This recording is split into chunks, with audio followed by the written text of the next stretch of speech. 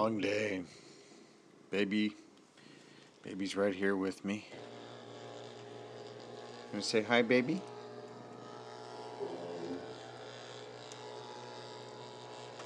And I haven't even thought about what kind of music to play.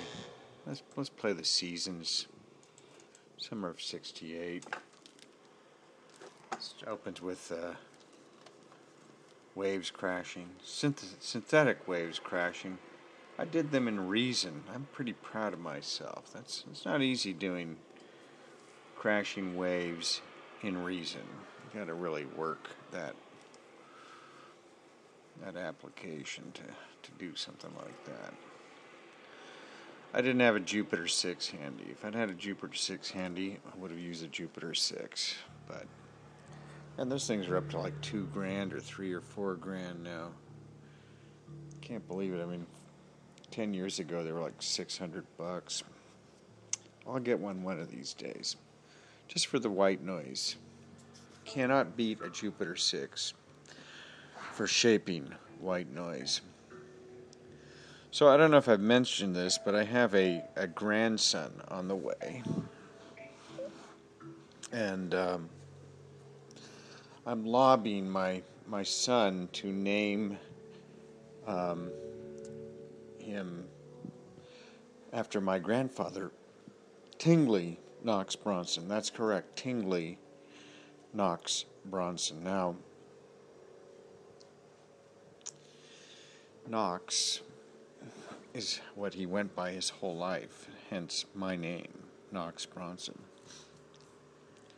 But I have discovered, like the Tingley United News, there's a website, there's a Tingley family organization, and, there's genealogy things happening, and I discovered a criminal cabal, the Tingley family in Canada, the Salisbury Sopranos, they were called. This isn't a long time ago. This is recent. And basically, an organized crime group in the Tingley family up in Canada, of all places. So, I think it'd be great to bring back the Tingley name into circulation. And he could go by Knox, because who wants to go by Tingley? I mean, let's face it. In any case, the Tingley website has changed a bit, I'm afraid. There used to be like the Tingley coat of arms and the Tingley song. There was a Tingley song, and it had stuff about fighting the Indians or the Redskins, and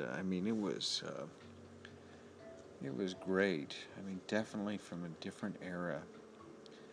So I guess there's a lot of Tingleys around. In researching this, I discovered that my great-great-grandfather,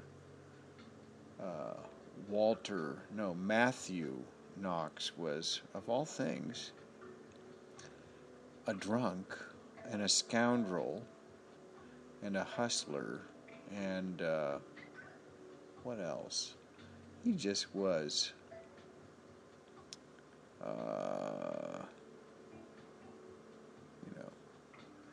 I guess he moved the family out to L.A. in disappeared before 1886, at which point his daughter Mabel married Ned Bronson.